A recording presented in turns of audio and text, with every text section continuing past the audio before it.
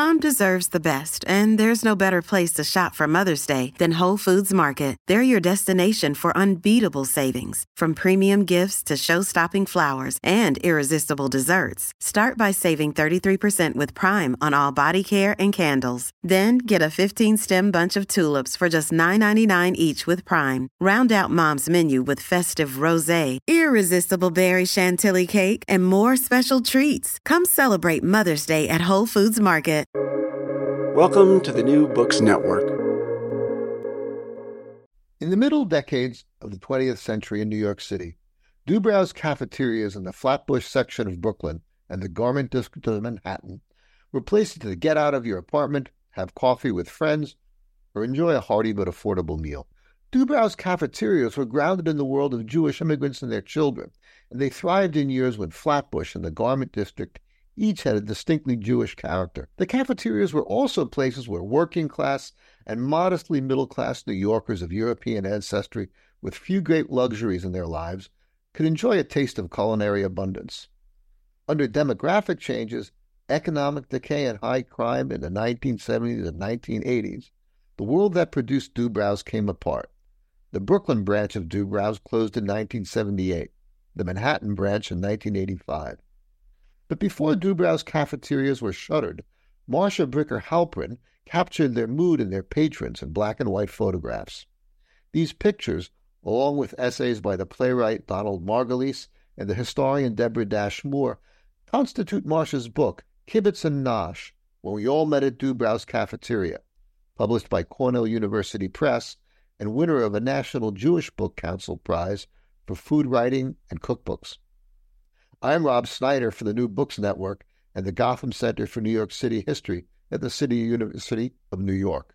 I'm talking with Marcia Halperin. Welcome, Marcia. So tell me how you started taking photographs at Dubrow's. So Dubrow's was in my neighborhood. Kings Highway was a happening place back then.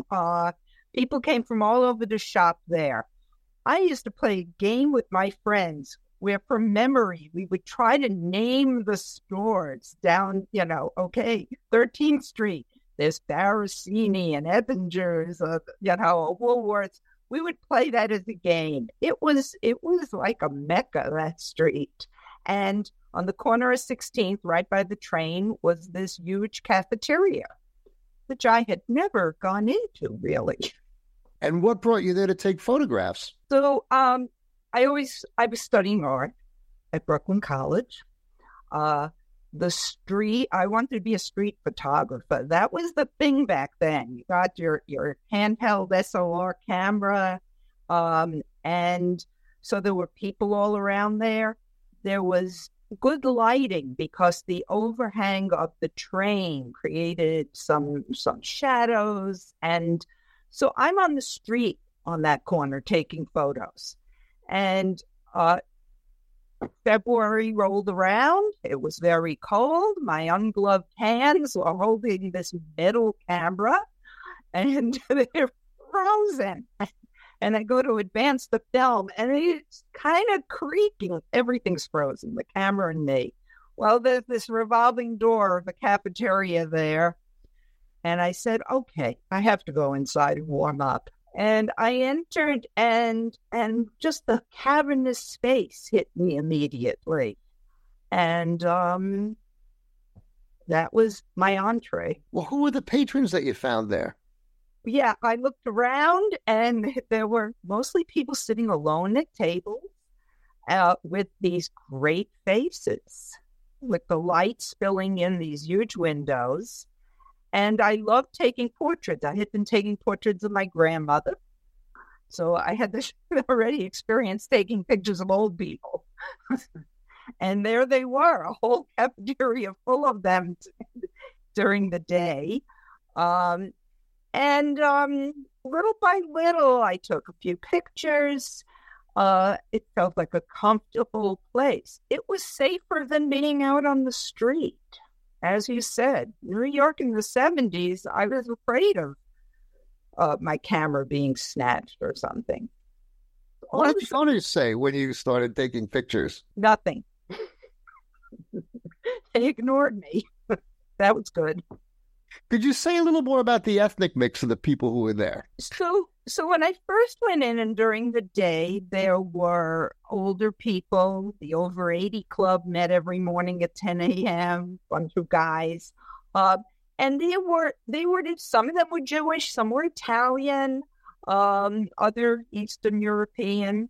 It wasn't 100% Jewish. The neighborhood was really a mix of Italian, Jewish, and Irish. And those were my friends going to school and growing up in the neighborhood, kind of a mix of those. And they all came to Dubrow's. The food, it did have some Jewish foods, Belinda's and gefilte fish were on the menu, but so was a ham sandwich. So it appealed to everyone. Any Black or Puerto Rican customers when you were going there? Customers, I don't have any pictures, I think, of customers, but the staff that bussed the tables, that worked behind the counters, was a complete, education in geography, because people were from all over the world, Afghanistan and China and other places. And they really wanted me to take their pictures. Huh. Because I think they would send them home. They would strike these remarkable poses, very, proud poses. They'd have their paper Dubrow's cap on and would strike this pose. Sometimes they wanted to be in groups with the other workers. I think they sent those pictures home to their families, or to show, here I am in the new world, and they especially wanted to take pictures with the boss. What kind of camera were you using in these years? My father had taken me to Willoughby's Camera in Manhattan, 32nd Street, and they put out a few cameras. And when I picked up a Pentax camera, it was just streamlined and just enough weight for my hand. It was just wonderful. Now, I just recently found out something very interesting, that was the camera that Paul McCartney from the Beatles picked. And he has photographs that he did. He was documenting the Beatles and they came over. And we used the same kind of camera. Any particular techniques that you use to take pictures inside there? Well, one of the things that I realized early on was I started going all different times, at night especially, and I couldn't use a flash in there. Two things. First of all, the first time I used the flash, there was this whole conversation that went on about how the lights are flickering in the place and they're going to go out. And these were the days when there were blackouts in New York. There was a famous one around those years, and people sought shelter in Dubrow's. So it caused too much distraction. The other thing was I didn't like the harshness of the light on the people's faces. So I'm shooting handheld, very fast film that you can Tri-X film, and I'm experimenting in the darkroom with ways to develop it so I can get all the detail in the shadow area. So I was learning a lot about photography as I was photographing the Dubrow's. Yeah. You mentioned in your book that in 1977 you were hired under the Comprehensive Employment and Training Act, also called CETA.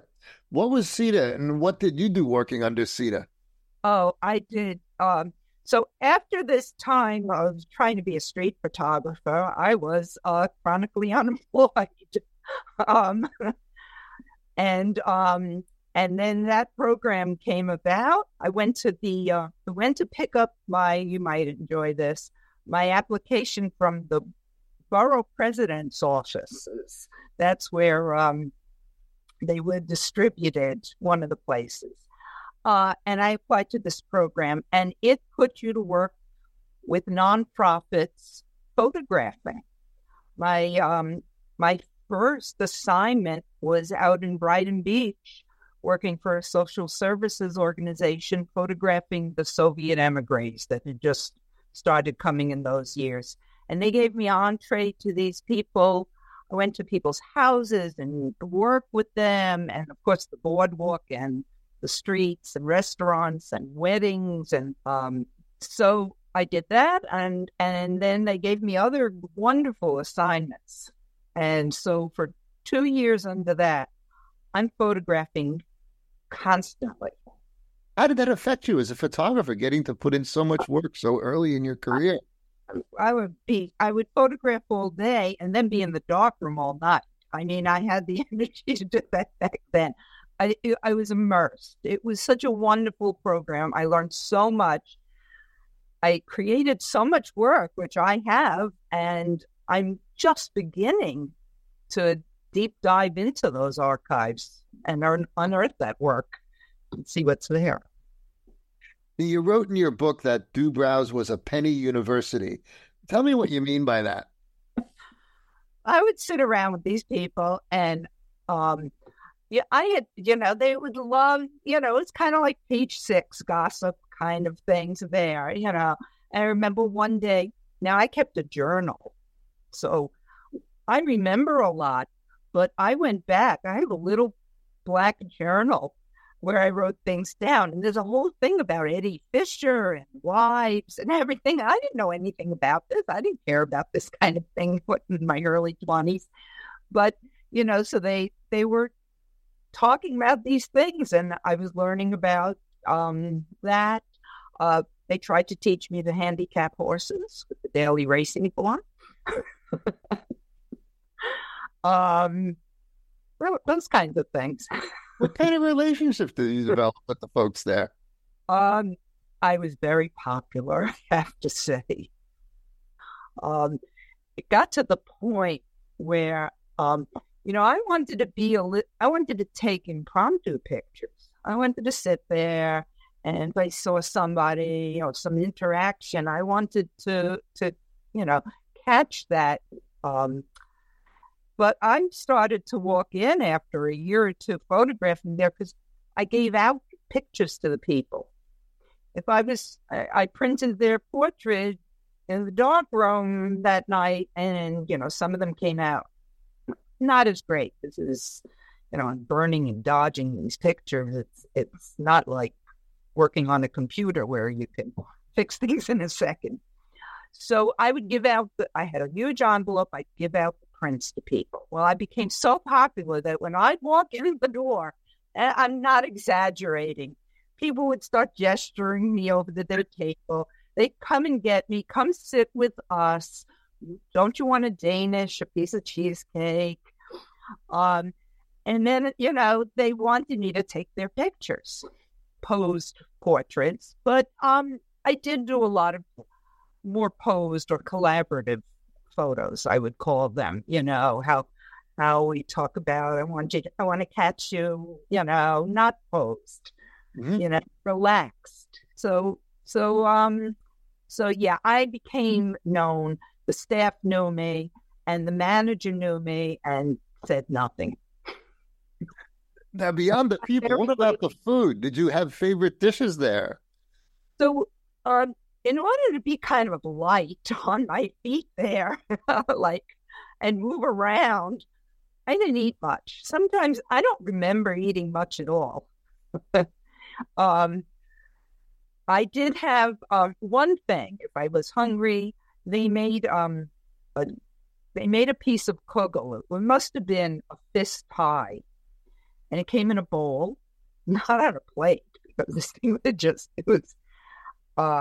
And they would spoon a thick, sweet cherry sauce on it, kind of bright red. That was really delicious. Now, eventually you moved over to photographing Dubrow's Cafeteria on 7th Avenue at 38th Street in Manhattan. How did the Brooklyn customers compare to the Manhattan customers? So I think one of the first times I went to Manhattan was lunch hour, and it was a madhouse. I was used to very quiet Brooklyn and being able to sit and move around. every table was filled with mostly men at lunchtime also, eating quickly, lots of cigar smoking. So it wasn't really a pleasant environment for me to sit around there. And they were people from the industry that came there. They all knew each other, making deals. A woman told me that the guys used to come back after lunch at Dubrow's back to the showroom, and she was the typist, and they would bring orders on the napkins from Dubrow's. So they're doing business at lunch hour, writing down orders on these napkins and then giving them to her to type up. So Dubrow's in Manhattan was really an office for the garment industry. It was the hub of the garment district. It was, especially at meal times, it was for the, it was a select group. So I didn't make connections there in the same way. It was a wonderful space, and I did meet people, and I did photograph there. But the best time there was closing night in 1985, when a small group of us, devotees, showed up, and we all sat around and we talked and we took pictures of each other and put spoons in our pockets and, had pie and tea together. That was a community night there. In retrospect, Dubrow's in Brooklyn and Dubrow's in Manhattan were part of a world that was vanishing at the time. Did the people you were photographing think of themselves that way? They knew that cafeterias were going out of business. I have a page in my journal with listings that I took out of the yellow pages of the phone book of cafeterias, and they're all crossed out with a date of when they closed. So, of course, the automats that had closed, but all kinds of other small cafeterias that were around, and I started visiting some of them. But again, there wasn't that connection. Dubrow's in Brooklyn was a really unique place.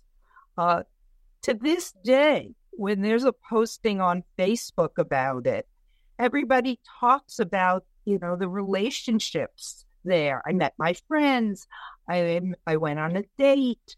My wife and I used to go there. Oh, my grandfather worked there giving out the tickets. The connections to it are remarkable. You don't hear that about other cafeterias. You worked for 35 years in education. Tell us what you did and where. So I had started out in the 70s teaching art, and then, they were cutting arts from the schools. So I did other things, little adjunct, a little private school. And then one day a friend said, you get a real job. And they said, they really need special ed teachers. You'd be good. You can do this. And I went to a school. I had a license in art, but I went into this school for severely disabled students. And, it was a remarkable place. Maybe I thought I could photograph there, thinking back, but I took the job there, and I worked in special ed for many, many years. And interestingly enough, I worked with autistic students, and a lot of the ways that their pedagogical materials are visual.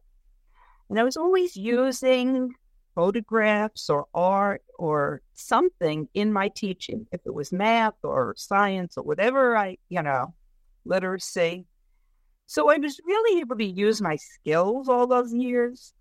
I always had a digital camera with me when I was teaching, from when they first started, half a megabyte cameras. So it suited me for those years. What led you to finally look at your old Dubrow's photographs after you retired? Well, I had been keeping those boxes very carefully, and moved or something. Those boxes were just treated very carefully with my negatives. And I was planning upon retirement to maybe have an exhibit somewhere of some photos, like like in the old days when I first started out. I thought I would explore that. And the day after I retired, I just hit the ground running. I was just scanning and putting together things for proposals, and I knew I had a book. My journal from 1978 says maybe someday this could be a book. Wow. Back in those days, you were studying at Brooklyn College, first as an art major, then for an MFA. Did any of the professors there have an influence on you? Did you pick up things that you brought to this project? Oh, yeah. I mean, there was, I knew I was studying in this photo, with the Photo League people. So Walter Rosenblum, who had been in that, but we had also organized through the New School nights where they had panels with photographers. And this was set up, and they were trying for the New School students, Brooklyn College students, to maybe revive the Photo League. And so they had people would come to these evening programs. Eugene Smith, Roy DeCarava. I remember these nights going there and learning about their photographs, and I'd buy their books at the Strand, and I just was I thought this was I just loved this work. I still do. And they were and then I had an opportunity to take Lizette Modell's class at the New School. I was helping them there with some programming and things. So I took her class, and then they gave me the job to walk her home after class at night, because she was their treasure, this little old lady who lived in the village in the 70s. They wanted to make sure she got home okay. So I got to know her just a little bit. But she did look at my work, and I knew that if she says, this is something you should keep working on, and she did say that to me, that's the word. For our listeners who are perhaps a bit young, tell us what the Photo League was and why it was so important to you. So these were photographers who just women, lots of women were in it. And they were just showing the humanity of New York. They were on the streets. They were showing neighborhoods. They were showing people, doing their daily things. But they made these documentary photos into works of art. And that was what was so amazing. Mm-hmm. They knew about composition. They knew about lighting. And they structured these photos that are, at first glance just seem to be, some people sitting on a stoop talking. But they're much, much more than that. And that was my driving inspiration. It's possible to look at your photographs and get nostalgic. But I also found that the photos in your own story were great ways to measure the distance that New York City has traveled in the 50-odd years since you took these photographs. And I'm wondering, what are the big changes that you've seen in this city since you were doing this work, for better and for worse? Well, I think the biggest thing every time I take a picture is how many cell phones there are just all over all over that image. It's just, the way photos are, it's just changed things a lot. You take a photo, everybody else is about to take a photo or has taken a photo or is holding, The gestures are just different as people walk. There's a cat, a cell phone in their hands. So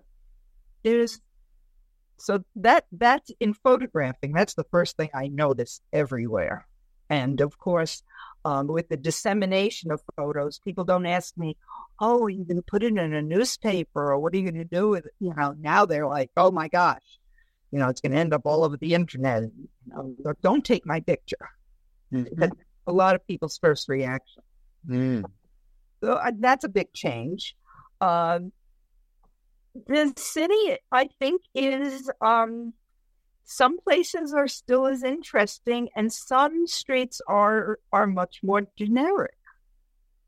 And I just find when I see a storefront that's, the glass chrome, whatever kind, it doesn't appeal as much.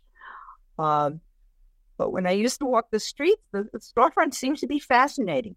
But there are neighborhoods and places you can still find, that. I've been in Flushing photographing. The streets just amazing. Brighton Beach, the streets are amazing. I shot a lot under the Cedar program in Hell's Kitchen, 9th, 10th Avenue, for a housing organization. So I really got to know people in their houses, on their stoops and everything. And I go back there, and all those streets where there were, the small buildings are now huge luxury housing. So that's disappointing. But that's happened through time. The city's always changing. It's and things decay, and then they rebuild, and they'll decay again, I guess, someday. So, I try to capture what's interesting now. What particular neighborhoods are you working on now that fascinate you? So I actually had an opportunity to do Brighton Beach then and now. And so I've been back a few times. People are fabulous. I mean, I've gone into stores and different places. I've been able to hook up with a social service agency there, and I went to an event, a puppy therapy event for Holocaust survivors the other day. And so I'm getting to know some people there. I'm finding young people there that are interesting, that are working there, and their hopes for the future. Everybody has a hope for the future there. In the 70s, there were a lot of people there from the Soviet Union, a lot of Soviet Jewish refugees. Who are you finding there today? I'm finding people now from all over the world. I had to go and look up where Samarkand and Tashkent and Kyrgyzstan were. And, there are people there from the Ukraine, many people who came thinking they were coming temporarily to Brighton Beach, having a difficult time realizing they might not be able to go back, at least not yet. You're finding some Russian dissidents even that have come over and are there. So it's a different group than before. Before it was the old people who had come earlier in the century from the same places, from Poland, like my grandparents had come there, and then there was the new wave, and now there's more new waves from other countries, and there's even and I haven't met some of them, but you see, there's people from Mexico. I met a Mexican rapper the other day I photographed. And there are people from Pakistan I know, and different places. So the food there reflects everything now. Mm-hmm. To close, is there any advice you'd give to other photographers who are out shooting on the streets of the city? I think the advice given to me was, find a story, find a place, find some people, and go back. Every time you go back, it'll look different. You can look more carefully, look for different things, and photograph as if there's somebody on your shoulder saying, take that picture. Don't let it get away, if somebody absolutely says no, respect that. But try to get to know the person a little bit if you want to photograph them or the area you're in, and keep at it. Well, you've certainly found a special place in Dubrow's. I'm Rob Snyder, Manhattan Borough historian and professor emeritus at Rutgers University. I've been talking to Marcia Halperin about her book Kibbitz and Nosh, When We All Met at Dubrow's Cafeteria, for the Gotham Center for New York City and the New Books Network. Thanks again.